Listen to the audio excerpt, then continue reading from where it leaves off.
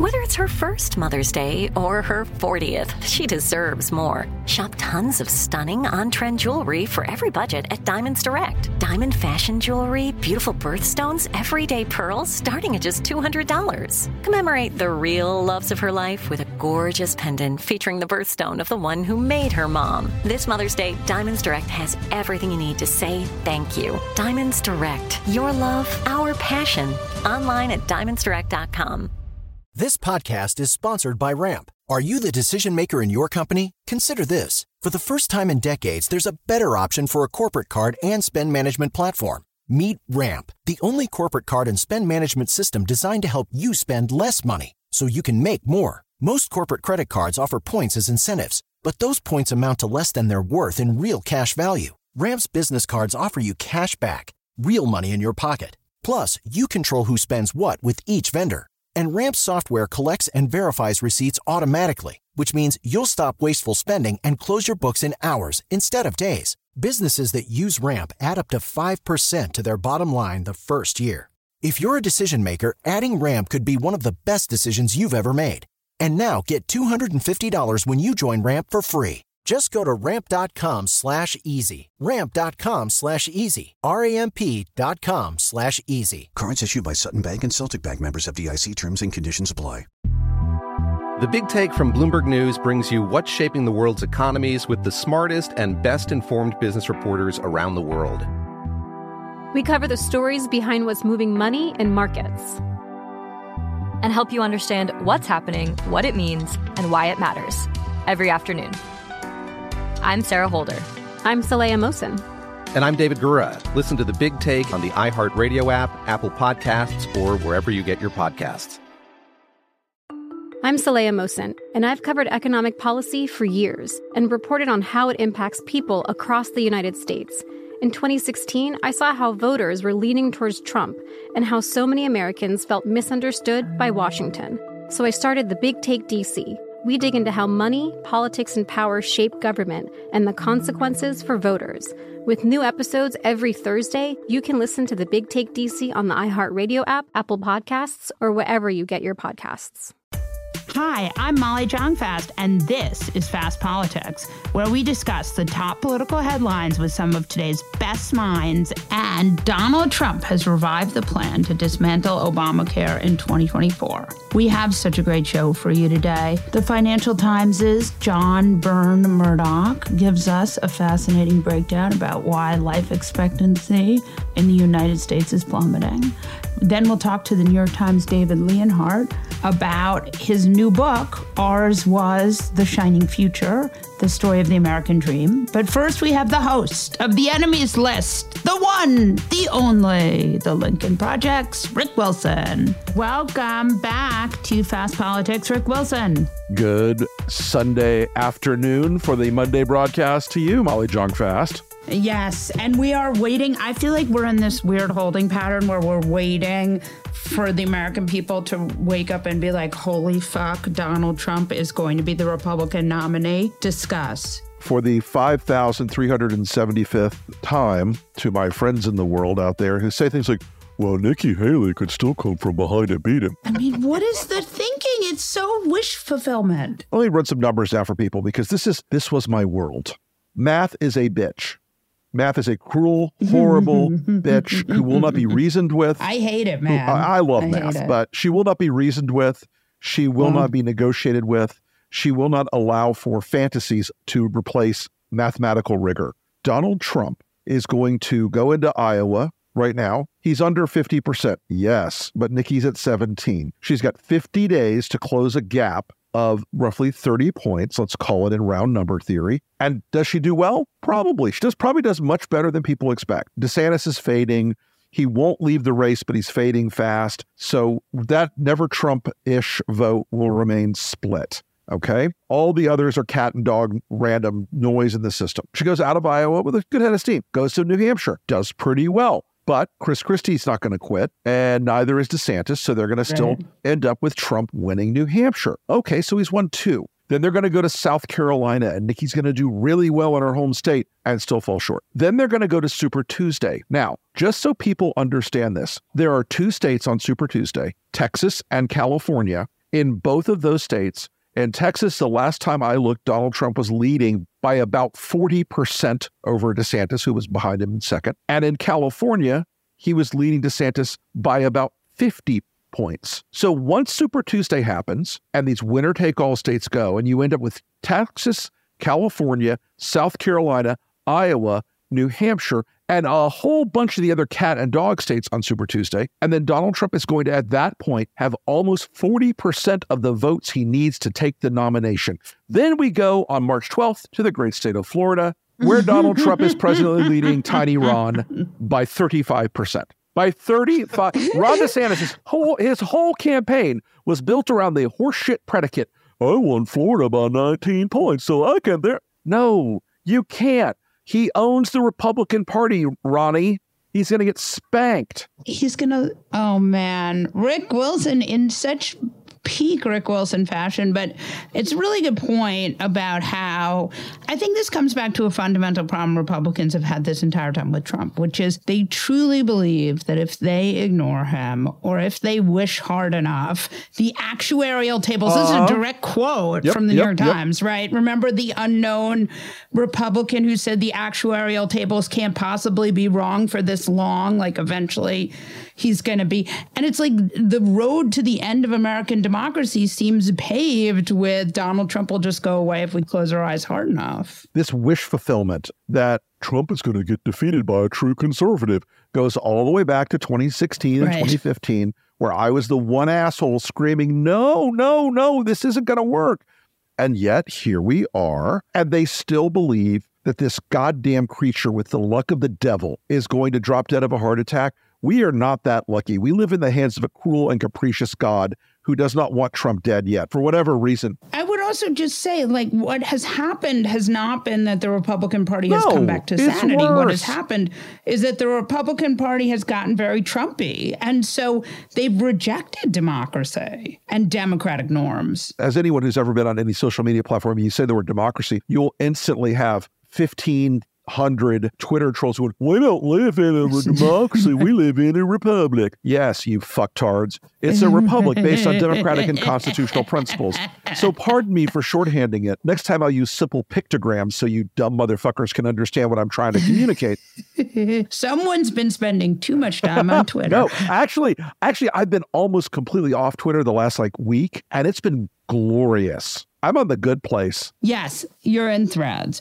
But as we're talking about this idea that Republicans can't wish him away, but neither can Democrats, right?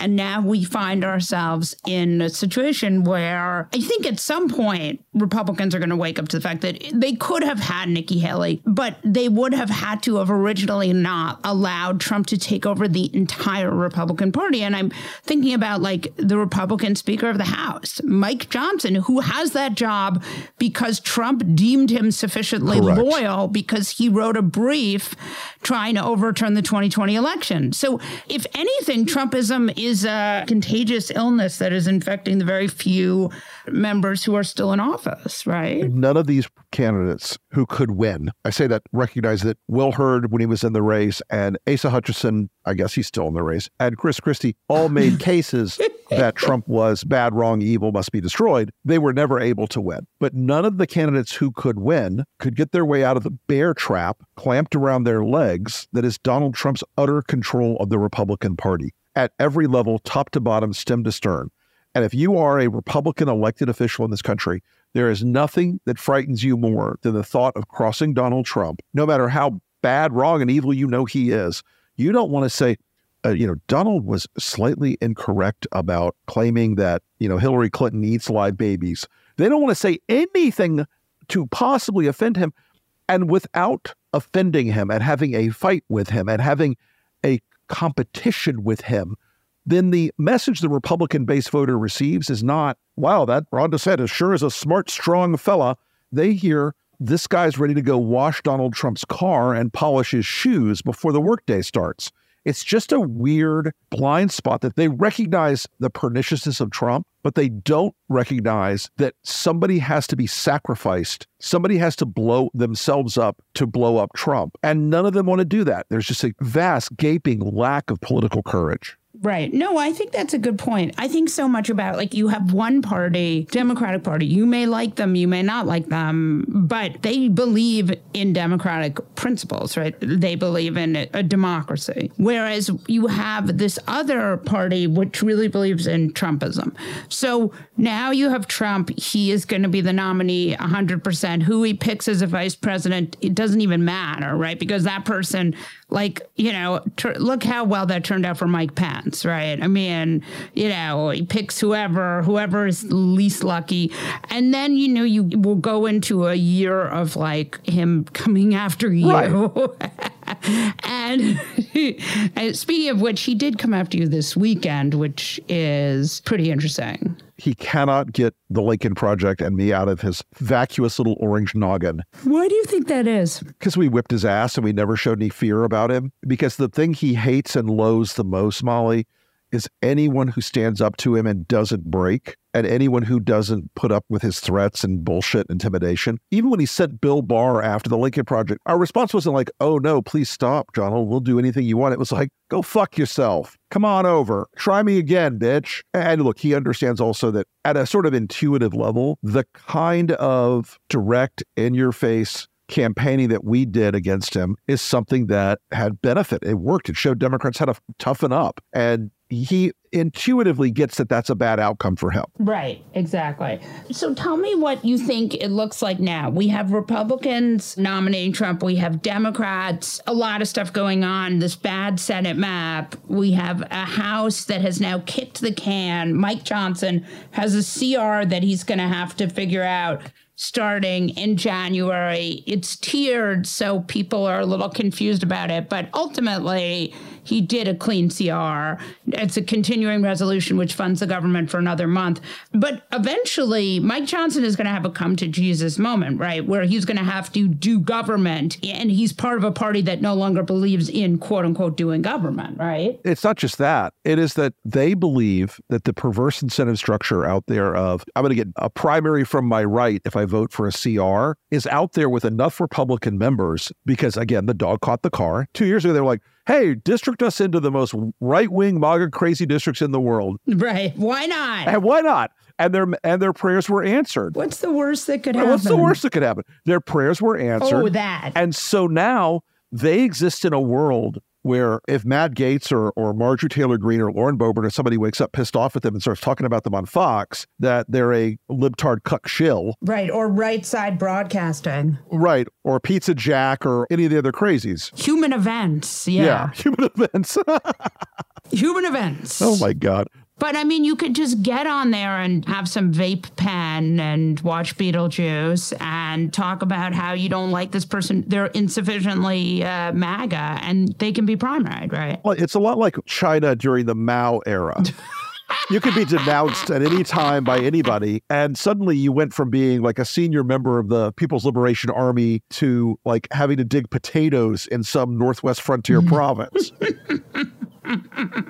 If you were lucky, we're just in a spot where the realization that Trump runs the Republican Party, it's even problematic for some otherwise very smart reporters to process that this horse race they desperately want isn't real. So let's talk about that for a minute. There is no primary, right? You have the incumbent, Joe Biden, who is old. Okay, we're going to give you that. He's old. He's 81. He's old. I noticed Joe Biden was old. I noticed that. He's spry. He rides a bike, but he is old. Sure.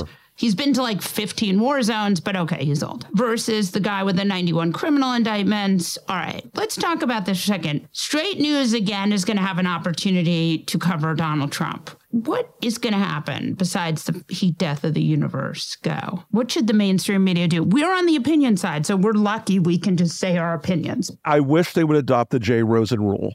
Don't cover the odds, cover the stakes. And unfortunately, the horse race coverage, the breathless horse race coverage, distracts from the existential danger that a second Trump term poses. And it normalizes him, right? Yes, it gives people a sense of like, well, and Molly, to this point, I actually had a serious reporter last week say to me, well, I think all of this Project 2025 stuff is a little overblown because there's no way the lawyers would I'm like, That's not the point. They're not going to have the lawyers you think they're going to have. And also, Project 2025 is the Heritage Foundation's foray into fascism, where they replace all of the normal bureaucrats with far-right fascist bureaucrats. Don't forget, the Heritage Foundation is the soft face of this plan.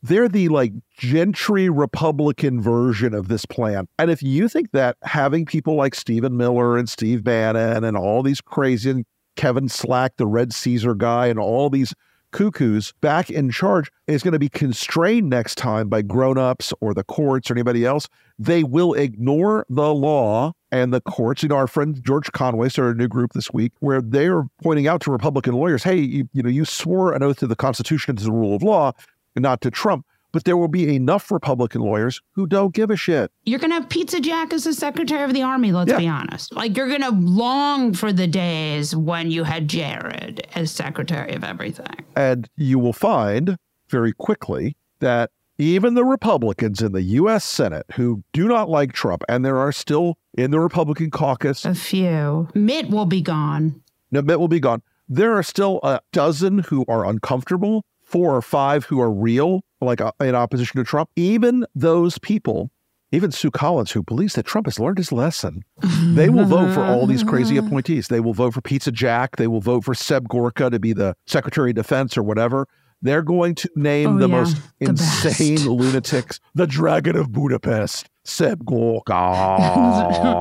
Seb Gorka will be the person who puts the order in to send us to Gitmo. Oh, no. Actually, I think Seb will end up being, and I'm not kidding you, National Security Advisor. Yeah. No. Why not? What's the bar here? They're going to make Cash and Carry Patel the Secretary of Defense. And Rich Grenell's going to go ahead, the intelligence community again. That's great news. Great news. It's going to be amazing. Yeah. Don't worry. It's just the horse race is what really matters. And so all the grown-ups will be back. I think it's a good point, and I think it's worth remembering just that the stakes here are humongous. I mean, they're basically, this could be the last. I want to expand this for a minute, which is even if, and again, we don't know what's going to happen. We're still a year out. I can't believe we're going to have another fucking year of this. I mean, I'm exhausted just thinking about it. But even despite that, there still is a Republican Party that does not really believe in any of these principles anymore of democracy. No. We live in a post-ideological Republican Party. They do not believe, they are what I call, the old trope was limited government conservatives.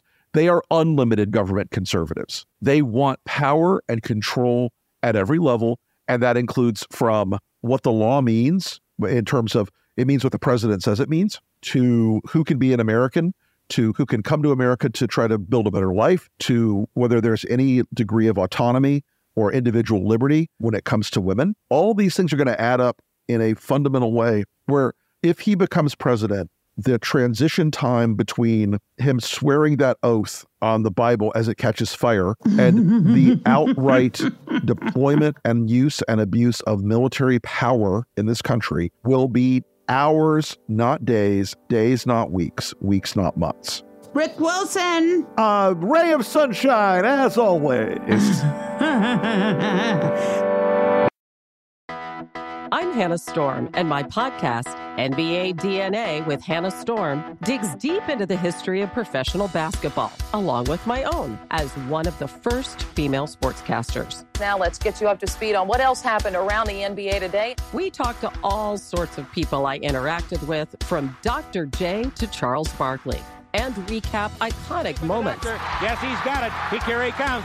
Way rock the baby to sleep and slam dunk. As well as some of the wild stories behind the scenes. We were like, what? What are we in for? The scoreboard crashes before we even tip a game off. Today, the NBA is a global sports and entertainment giant. Players are multimillionaires and cultural icons. Iguodala to Curry, back to Iguodala, up for the layup. Oh, blocked by James. LeBron James. And these stories are about how we got here, both on and off the court. And what's next?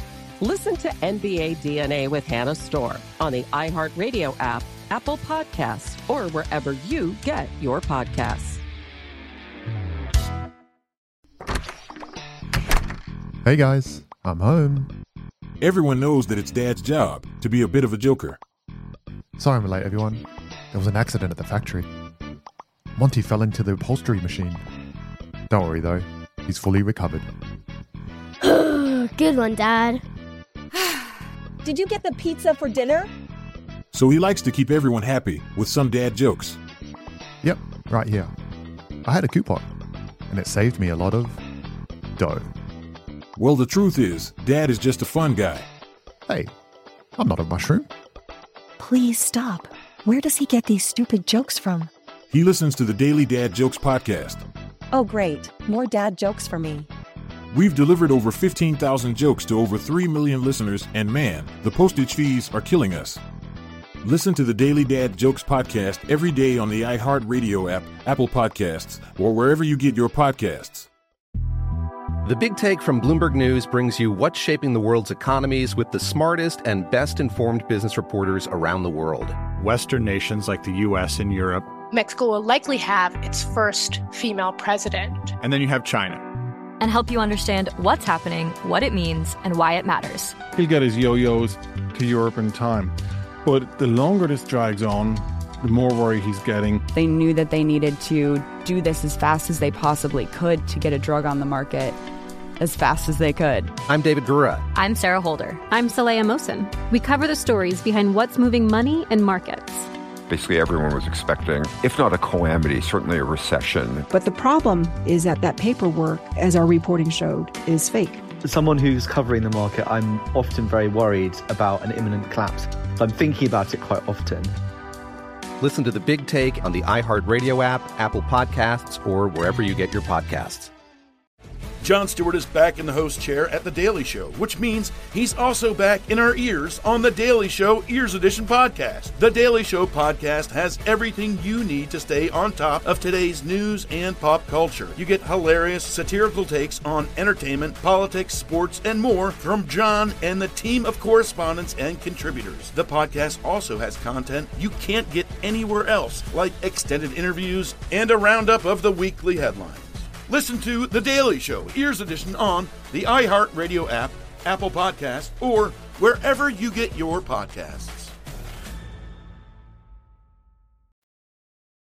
John Byrne Murdoch is a columnist and chief data reporter at the Financial Times.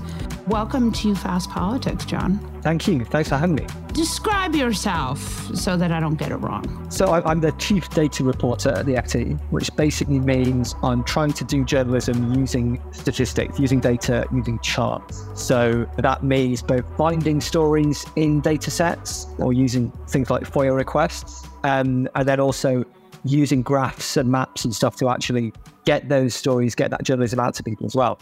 And you're a senior fellow at the London School of Economics, so you are, as we say on this side of the pond, no slouch. Well, some of those titles come with more responsibility than others, but that just means folks at the LSE give me support on some of the pieces I'm working on. I decided to write to you because you had an incredible piece, which was something that I had a sense that this was happening, but I don't think I quite understood it. So American life expectancy is having the worst crisis of my lifetime. So I'm hoping you can talk to me a little bit about this research you did. Yeah, sure. So this was prompted by just the fact that, as I think most of your listeners will know, during COVID, life expectancy around the world dropped pretty much everywhere because simply more people were dying as a direct result of the virus. But the really interesting thing that I saw was after the initial sort of brunt of the virus, after 2020, by the time vaccines were online and that kind of thing,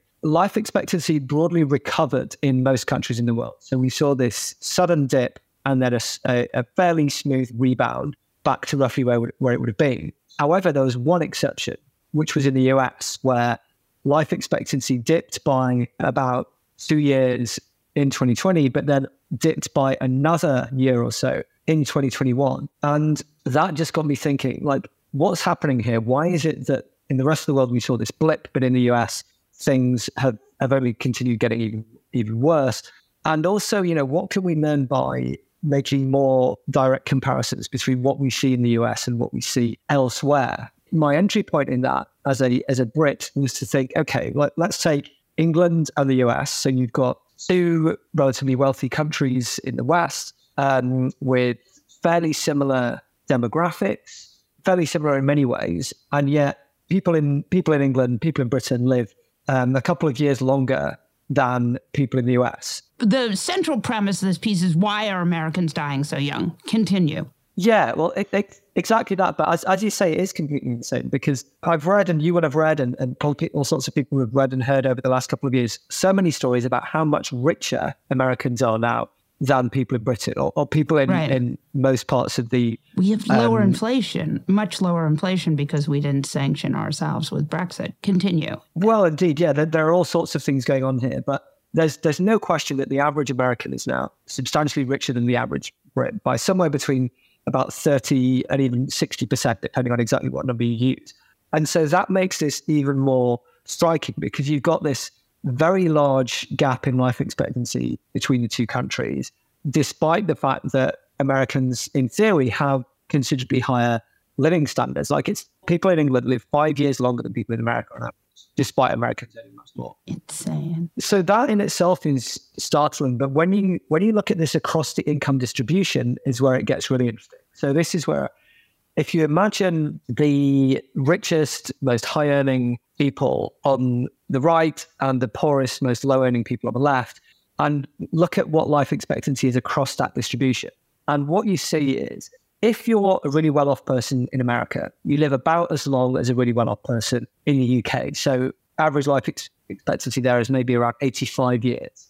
But at the bottom, the people who are right at the bottom of British society, who are really, really struggling, all sorts of things in their lives have gone wrong, they're still living on average 76 years. Whereas the people right at the bottom of the US society are living less than 70 years. So it's really at the bottom end of things, among people who've come across a lot of disadvantage, that the US fares exceptionally poorly. And this was, I think, actually the statistic that first got me interested in doing this piece. Was I was looking at some data on what's called health-adjusted life expectancy. So this is not just how long you're going to live, but how long people are expected to live in good health. So when they're still able to be up and about and physically active and mentally sharp. And what that shows is the average person in America is expected to get around 65 years of good health like that. And that figure in the UK, 65 years, is the figure for the lowest healthy life expectancy in the entire country. So there's a seaside town, a coastal town in the UK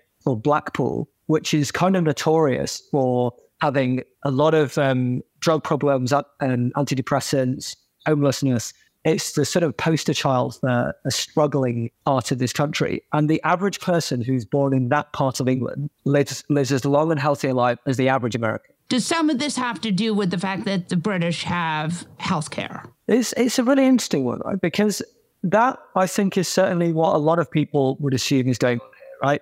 In the UK, we have the National Health Service, which is free at the point of use, so you're never hit with a bill. You're never having to think, am I going to be able to afford this? If you've got a health issue, it gets taken care of. In the US, obviously, that's true for a lot of people who've got health insurance, perhaps through their employer, or even if they're paying for it directly. But of course, there is a minority of Americans who don't have health insurance and don't have health cover, and therefore are worried about, am I going to be able to afford this treatment? And so I think the default position a lot of people come into this with is like, well, that must explain it. Right. And I don't want to say, I'm not going to say that isn't a factor at all, but when you start looking at the reasons for this gap in life expectancy, when you start looking at what people are dying from, it starts to become clear that the health insurance factor can only explain a small part of it. Oh, so interesting. So tell me more. What we can do is we can look at, there's a couple of things, right? So one is we can look at the age at which people die and the rate at which people die at different ages in various countries. So if you take not just England, not just the UK, but a whole load of wealthy countries, so Australia, Canada, France, Germany, Japan, Netherlands, throw a load of them in here, and we look at what is the chance of someone dying in any given year from the age of 0 from a newborn all the way up to 100 years old. And what you see is in all of those other developed countries, the risk of death at any age is pretty similar in whatever country you're in. So your chance of dying at age 20 years old is about 0.05%. So that's saying about, let me think, so 1% will be you've got 1 in 100 chance. So this is about you've got about a 1 in 2,000 chance of dying age 20 years old in most developed countries. Whereas in the US, it's 4 times higher than that. Oh, so this is really interesting. So what you're saying is if you're a 20-year-old in Britain and a 20-year-old in America, the 20-year-old in America is 4 times more likely to die. Exactly. And the reason I bring that up in answer to your previous question about the impact of the different healthcare systems is when you think about what someone who's 20 years old is dying of, someone in their late teens, 20s to early 30s is what we're talking about. We're not really talking here, and we'll come on to this in more detail in a minute with causes of death, but generally these are not people who sort of got a chronic condition that requires expensive healthcare treatment. These are not people who are dying from, say, cancer or heart disease. These are people who, by and large, in America, are dying from gunshot wounds, opioids, and to a smaller extent, road accidents, deaths involving vehicles.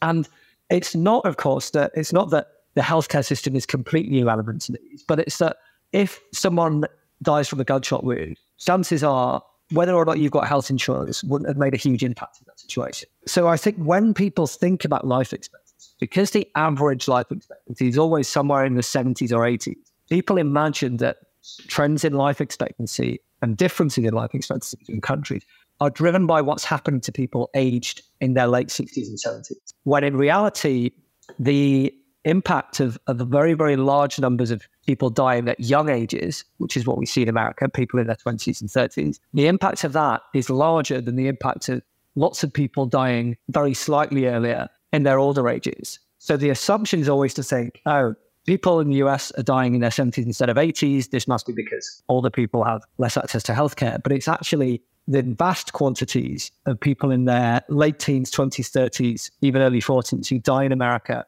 from things that people simply don't die from in these other countries.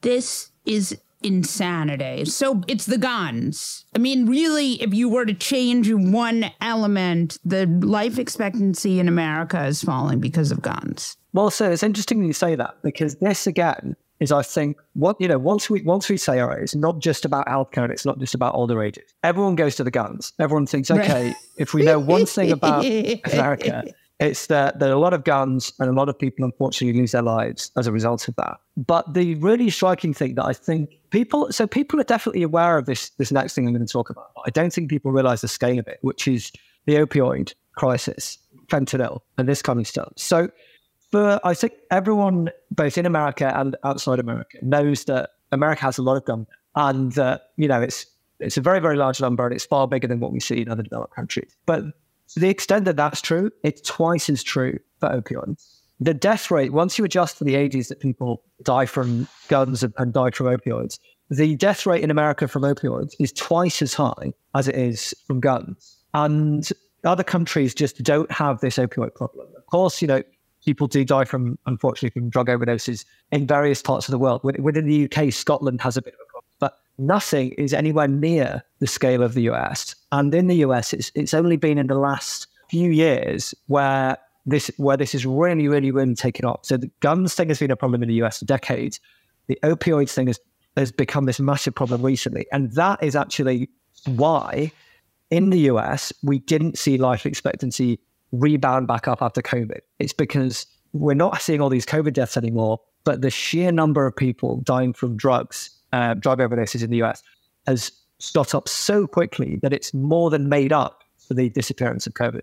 Wow. I'm sober since I was 19 years old. So this, for me, as someone who had drug overdoses myself and also had many friends die of drug overdoses, this is just an incredible, to hear something like this from someone on the data side is really quite shocking. And also, I wish I were more surprised by it, if that makes any sense. Yeah, absolutely.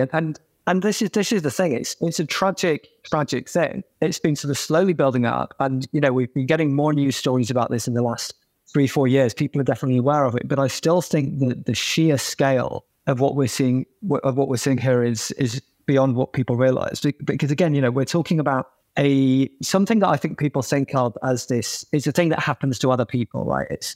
You know, you hear about this, but you don't necessarily see it. But it's happening on such a scale that it is literally pulling down life expectancy for the entirety of the US. And you know, it's obviously easy to say, again, that, well, sure, but it's still okay if you're rich. But you know, no. That's a remarkable lack of empathy for one's compatriots. Yes. But it's also, this does, you know, affect people further up the income distribution as well. Things can go well for people a few wrong turns in life, and you're another statistic. Well, I think also, I mean, first of all, that's no way to go through life, not giving a shit about people who don't have money. And then the other thing is that I think is so interesting. I want you to go back to that, what you said, that people who do drugs, that they're more likely to die of an overdose in the United States, right? Yeah, well, that's fentanyl, right? So there are all sorts of opioids that get around various countries in the world. As I mentioned, Scotland and the UK has a smaller problem, but it does have an issue with these street opioids in the UK. But nothing as lethal as fentanyl is circulating pretty much anywhere else. The emergence of fentanyl into the scene has really driven what was already this sort of slow rumbling problem in the US and turned it into this just absolutely enormous spike, which just takes lives away like nothing else. Fentanyl is actually really a problem. Absolutely. It's an enormous problem. I'm sure some of your listeners will have been aware of President Xi from China being over in San Francisco recently to talk to Biden, among others. And one of the points of discussion was fentanyl, because a lot of it tends to be manufactured and imported from, well, not so much imported, but it gets into the country from China. And it is a massive, massive issue. You know, in 2021, 70,000 people in the US died from fentanyl alone, and the numbers only increased since then, I believe. And this was, not including other opioids, but that is still more than the total number of people who died from guns, either homicide or suicide. So it's an absolutely enormous issue. And as recently as 2013, about 2,000 people were died from fentanyl. So you've gone from 2,000 to more than 70,000 in the space of less than 10 years. It's been that sudden. And I think people don't realize that we completely changed from this sort of slow rumbling opioid crisis, which started with prescription opioids, to something now which is just on a completely different scale.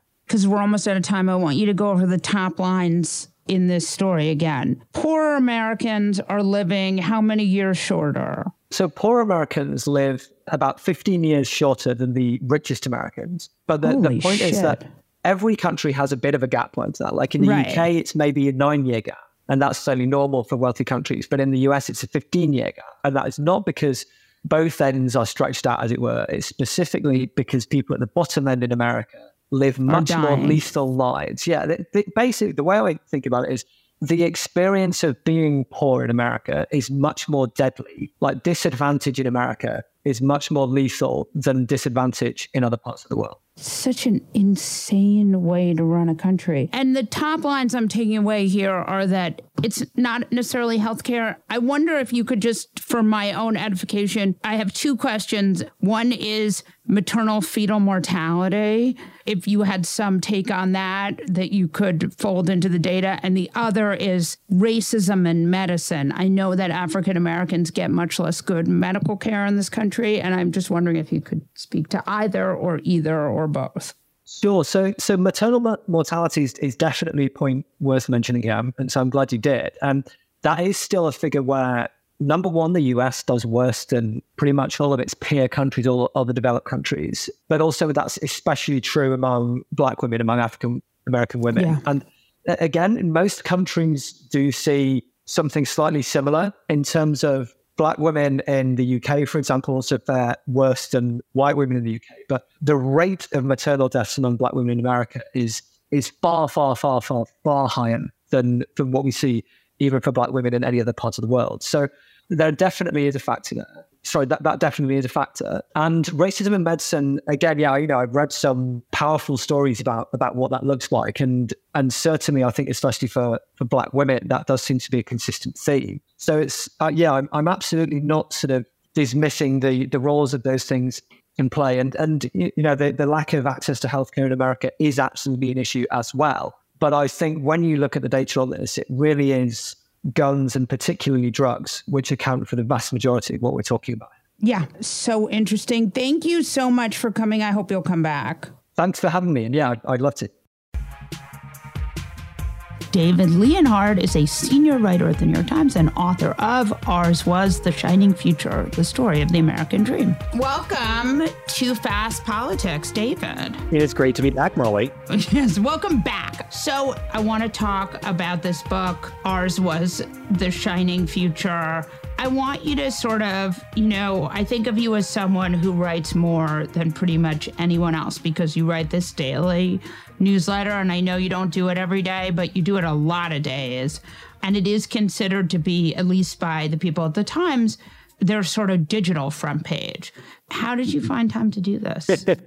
First of all, I missed a lot of deadlines. I spent a long time writing the book, and I loved doing it. I did a lot of historical research. I mean, it's really a book of stories and a book of history of how the American economy has ended up where it is.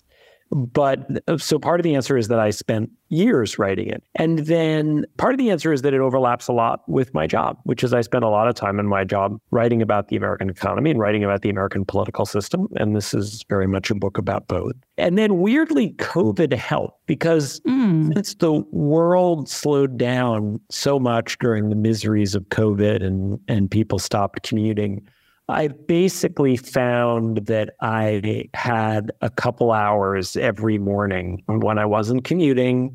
And I, at first at home, and then when it was allowed, I had a coffee shop sitting outside when you couldn't sit inside, and then sitting inside when you could. I ended up doing a lot of writing of the book during the long period of time when we really didn't do that much during COVID. And then finally, I took a 4-month leave and really did the final sprint of editing the book during that. So, we have a lot of people on this podcast who talk about the economy and who talk about, this discrepancy between the way the economy is doing and the way people feel. Can you pinpoint this from your book? So I think they're basically the idea is the economy's metrics, or at least many of them, GDP, the unemployment rate, look good. And Americans are really grouchy about the economy. I assume that's the contradiction you're talking about. And I think there are some important short-term reasons for that much of the discussion about this revolve around. And I'd spend time talking about that as well. A lot of it involves inflation. But my focus in the book is the long term. And I think that doesn't get enough attention. So yes, it's the case that people are grouchier now than GDP and unemployment suggest they should be because prices have risen so much and interest rates have risen. That's absolutely true. But I also think it's true that the inflation is like the match. But the kindling is the fact that the economy has delivered disappointing results in the way that actually affect people's lives for so long that people, that sort of just lit this fire of dissatisfaction. And I think that does not get enough attention. So it comes for the bottom 90% of the population have grown much more slowly than economic growth. Wealth has grown really slowly. You will sometimes hear economists fighting about this. They'll say, well, but if you do this inflation adjustment differently, actually, the last few decades have been better than all these people say. I think that's wrong on the merits, but it's also wrong when you look at any other measure. I mean, look at various measures of social well-being, like people's health. Look at what Americans say about the economy, not just now, but over the last 20 years. People are usually grouchy about it. And then to me, the real statistic that just ends this debate about whether the American economy is actually healthy in a long-term way is the following. I think life expectancy is the most basic measure of how well a society is serving its citizens. And in 1980, the United States had a typical life expectancy for a rich country, similar to Europe. And for about 15 years now, we've had the single worst life expectancy of any rich country, worse than every country in Western Europe, worse than Canada, worse than Japan. And it's not even that close. This is the first chart in my book. I'm cavelling because today we had Jonathan Murdoch from FT on to talk about the life expectancy problem. So anyway, go on. No, he's great.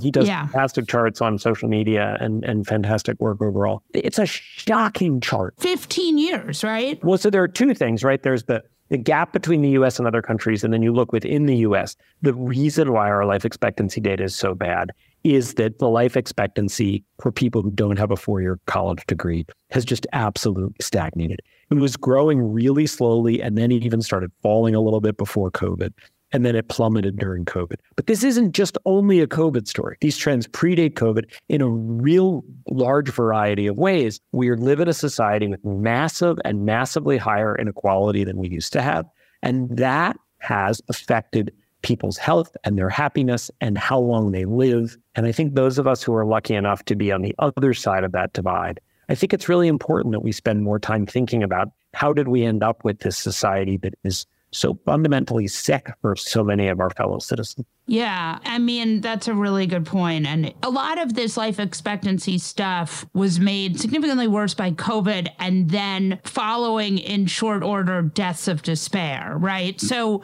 some of this should be able to be explained, at least on a macro level in America, by this post-pandemic period of insanity. In an absolute sense, that's right. But I think the relative is really important. COVID also hit France and England and Canada.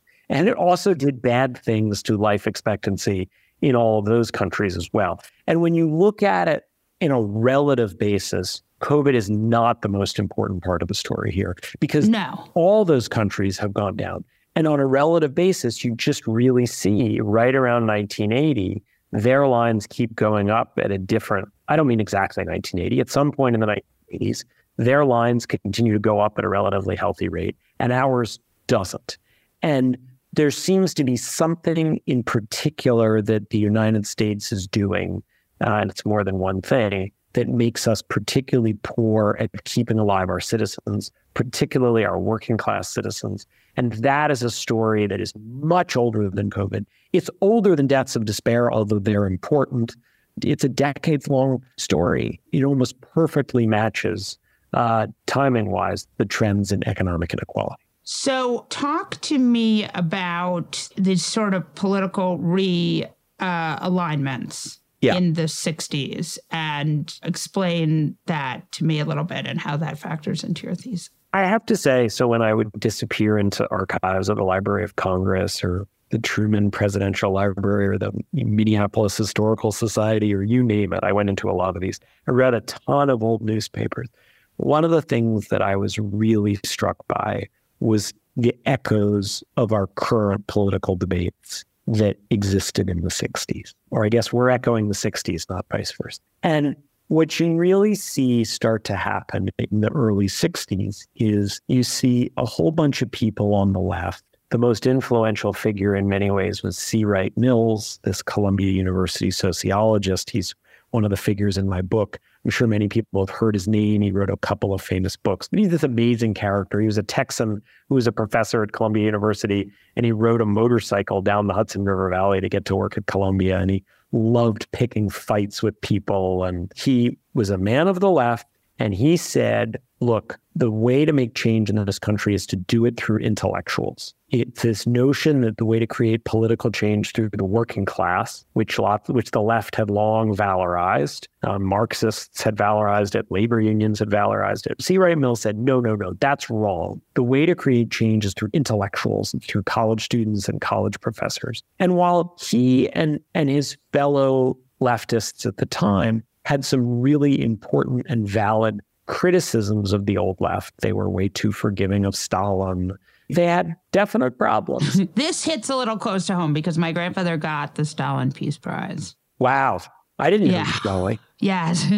Howard Fast, recipient of the Stalin Peace Prize. Wow. My father found it in a box and dropped it. He was completely freaked out by the experience. Yeah. Anyway, yes. I'm sure. Anyway, so there were really good critiques of the old left that C. Wright Mills and others had. But the notion that the way you create a mass progressive movement is through intellectuals was just fundamentally flawed. The numbers don't work. You can't create a mass movement just involving intellectuals unless you win over a lot of people. And what happened in the 60s, and it's a long, complicated story, I'm not saying this all dates to the 60s by any means, is that increasingly the left in both this country and in much of the West became a movement that was a movement of and by and for more highly educated progressives. And that created this big problem because the political right in our country has adopted this economic theory that has basically failed, right? The idea that if we just get government out of the way, everything will be great for everyone, which is what Milton Friedman and Ronald Reagan promised. And that's failed. I mean, there's income stagnation, the life expectancy stagnation, the fact that people are so unhappy. A lot of that stems from this neoliberal economic revolution since the 1980s. And the left has struggled to win over people from blue-collar backgrounds of all races, has struggled to win them over because so much of the left is much more socially liberal and much more upscale than most American voters are. And that's a story that really begins in the 60s and that we've seen accelerate recently. That helps to explain why. You ask yourself, how is it possibly that the Democratic Party could have lost support over the last 5 years among Latino and Asian American and even Black voters in the age of Donald Trump? How could that possibly be? And part of the answer is that the political left in our country is too geared toward the views of higher earning college graduates. And just to be glib about it, what I would say is if the Democratic Party spent less time listening to the views of white people with graduate degrees, which describes many of the people who staff important progressive institutions, and more time listening to the views of Americans of color who don't have a 4-year degree, the party would become more moderate and probably more successful. This is a thesis that a lot of people have, but I disagree with it for a bunch of different reasons. But one of the reasons why I wonder, it's definitely a more nuanced conversation, and I want to keep talking about the book, but it's certainly a thing a lot of people think is right. But I'm just curious, when you look at the sort of Republicans' complete failure to, they sort of had one idea, which was trickle-down economics, right? Do you think there's ever a moment, especially now when the Republican Party has turned so populist, when they start to develop other economic ideas besides less taxes for the rich? Well, you see, I don't want to exaggerate how much but you see little bits of it, right? I have been genuinely surprised by how much bipartisan legislation Joe Biden has been able to sign. And I just thought the Republican Party was too obstructionist for them to play. Yeah, me too. And look, we should just credit Joe Biden and his aides. They managed that legislation really well. And Barack Obama was a fantastically successful president in a bunch of ways. Like, he passed the health reform that no other president had been able to pass. But Obama didn't really succeed at winning over Republicans to big, ambitious bills for, I think, a whole bunch of reasons. Bill Clinton didn't succeed either. And Joe Biden has succeeded where Obama and Clinton struggled a little bit more. And I do think that Biden deserves some personal credit for that. But it's not just personality. And I think on the infrastructure bill and the semiconductor bill, you do see, both of which got some Republican votes, you do see some Republicans basically saying, wait a second, some of this Reaganism stuff doesn't actually work, and we need the government to do some things. Some of it's about competition with China. So you see it there. You see it with profound Republican skepticism on a bunch of trade. You see it, this hasn't led to any legislation, so I don't want to exaggerate it. But, Marco Rubio signed a public letter about how labor unions are important. So there are little signs.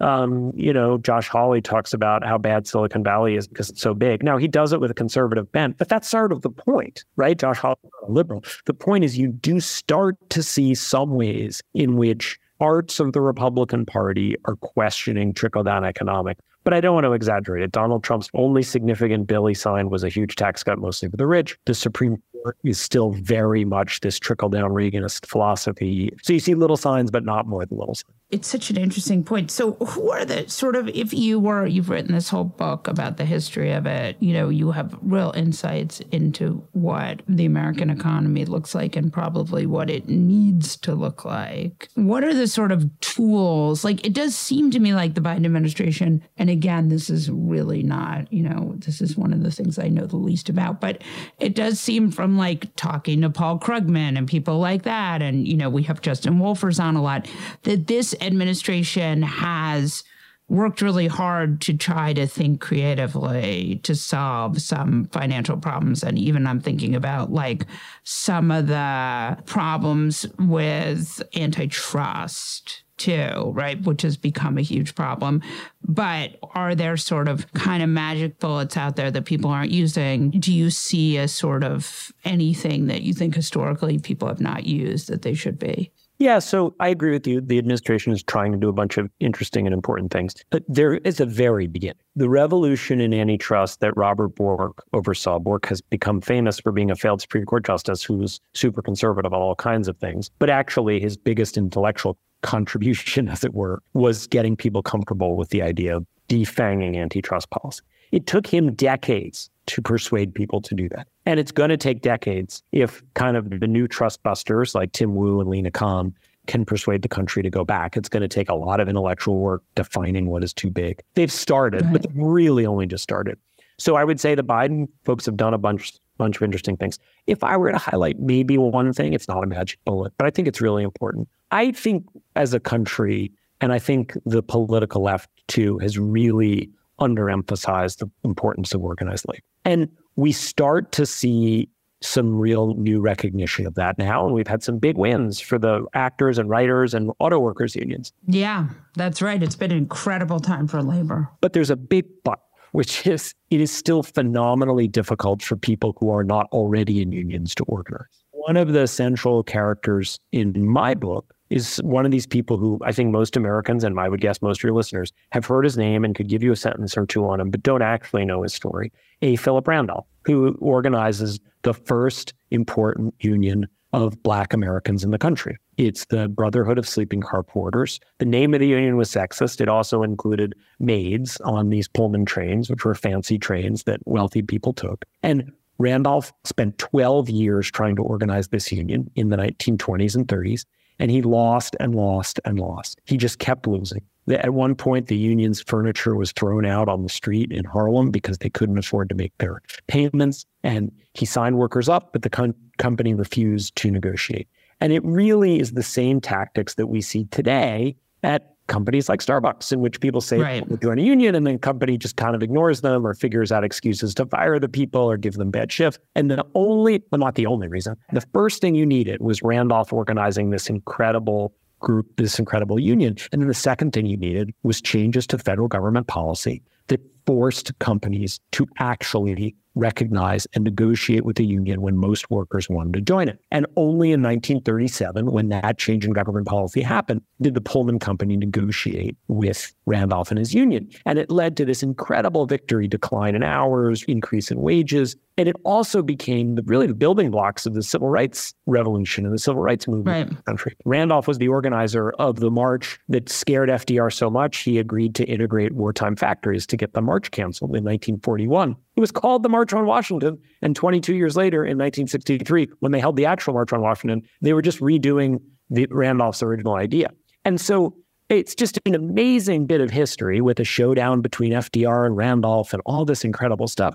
But to me, the lesson for today is, yes, the auto workers and Hollywood unions have won some big victories, but we're not going to see fundamental change with this until we have a change in the law that makes it possible for Amazon workers and Starbucks workers and a lot of other workers who aren't unionized today to be able to organize. And Joe Biden said he was in favor of that. I don't doubt he was, but he didn't have the support in Congress to get it passed. And this is an issue, labor law reform, that whenever a Democratic president comes in, they say they're in favor of, but it doesn't quite rise up the priority list the way healthcare reform or climate change or something else does. And I think the only way we're going to see real change in the percentage of Americans belonging to labor unions, which will help people earn better wages, which will help the progressive political movement in this country, is if there is reform of the law so companies can't just crush unions the way they so often do now. Thank you so much. And now your moment of fuckery. All right, Rick Wilson, we have to do a thing that you and I do once a week. That thing we do. That thing we do. It is a moment of fuckery. My moment of fuckery this week comes via Elon Musk, who sits on a pile of government contracts. Have you heard of him? He sits on a throne of lies and smells like beef and cheese. He also controls, a large percentage of the satellites. Yes, he actually controls 50% of the communication satellites in orbit around the Earth today. What could go wrong? Nothing at all. He sort of backed himself into a corner. He continues to tweet at and interact with largely the most far-right people on what's left of his burning hunk of social media. He's my moment of fuckery because I am just watching this go up in flames more and more, and he is become more and more right-wing and unhinged and interacting with the Charlie Kirks and all of it. And he has all of this control over the satellites and Starlink, and he's made billions of dollars on government subsidies. And for that, he is my moment of fuckery. That's a great moment of fuckery, I got to be honest, because it's a huge moment. It's like the last year. Yeah. And look, I've said this before. I think that some of the things that SpaceX does are tremendously important and impressive. Just so people remember this, Elon Musk does not build rockets. He's not a rocket engineer. He's not a car engineer. He's a guy who's got a pile of PayPal money that he got in the 90s, and he's leveraged it over and over again to buy these big companies. And now he's become the greatest troll in the world. But to move on from... who is your moment of fuckery? My moment of fuckery, I got to go back to the classics this week. I got to go back to Donald Trump once again, because on Thanksgiving Day, Trump continues to post on his dollar store janky low-end Kmart social media platform, Truth Social. And on Thanksgiving Day, he tweeted out probably the most deranged and insane threats that you could imagine. And I have to say, there are two moments of fuckery here. One is that Trump keeps doing this, threatening the judges in the cases that he's under investigation in, threatening the legal system. And there are the people who won't fucking do anything about it. At this point, a normal person who was threatening a judge in a case would be in jail. At this point, if John Smith had been talking about Judge Erdogan and his clerk, and his people were posting their home addresses, and they were getting rolling waves of death threats, the person who was causing that would be in jail. And Trump isn't. Yeah. He would go to jail for contempt, and he's not. So, Trump keeps pushing the legal system further and further, but the legal system keeps not doing anything about it. And that's a very dangerous precedent. It's a very, very dangerous precedent.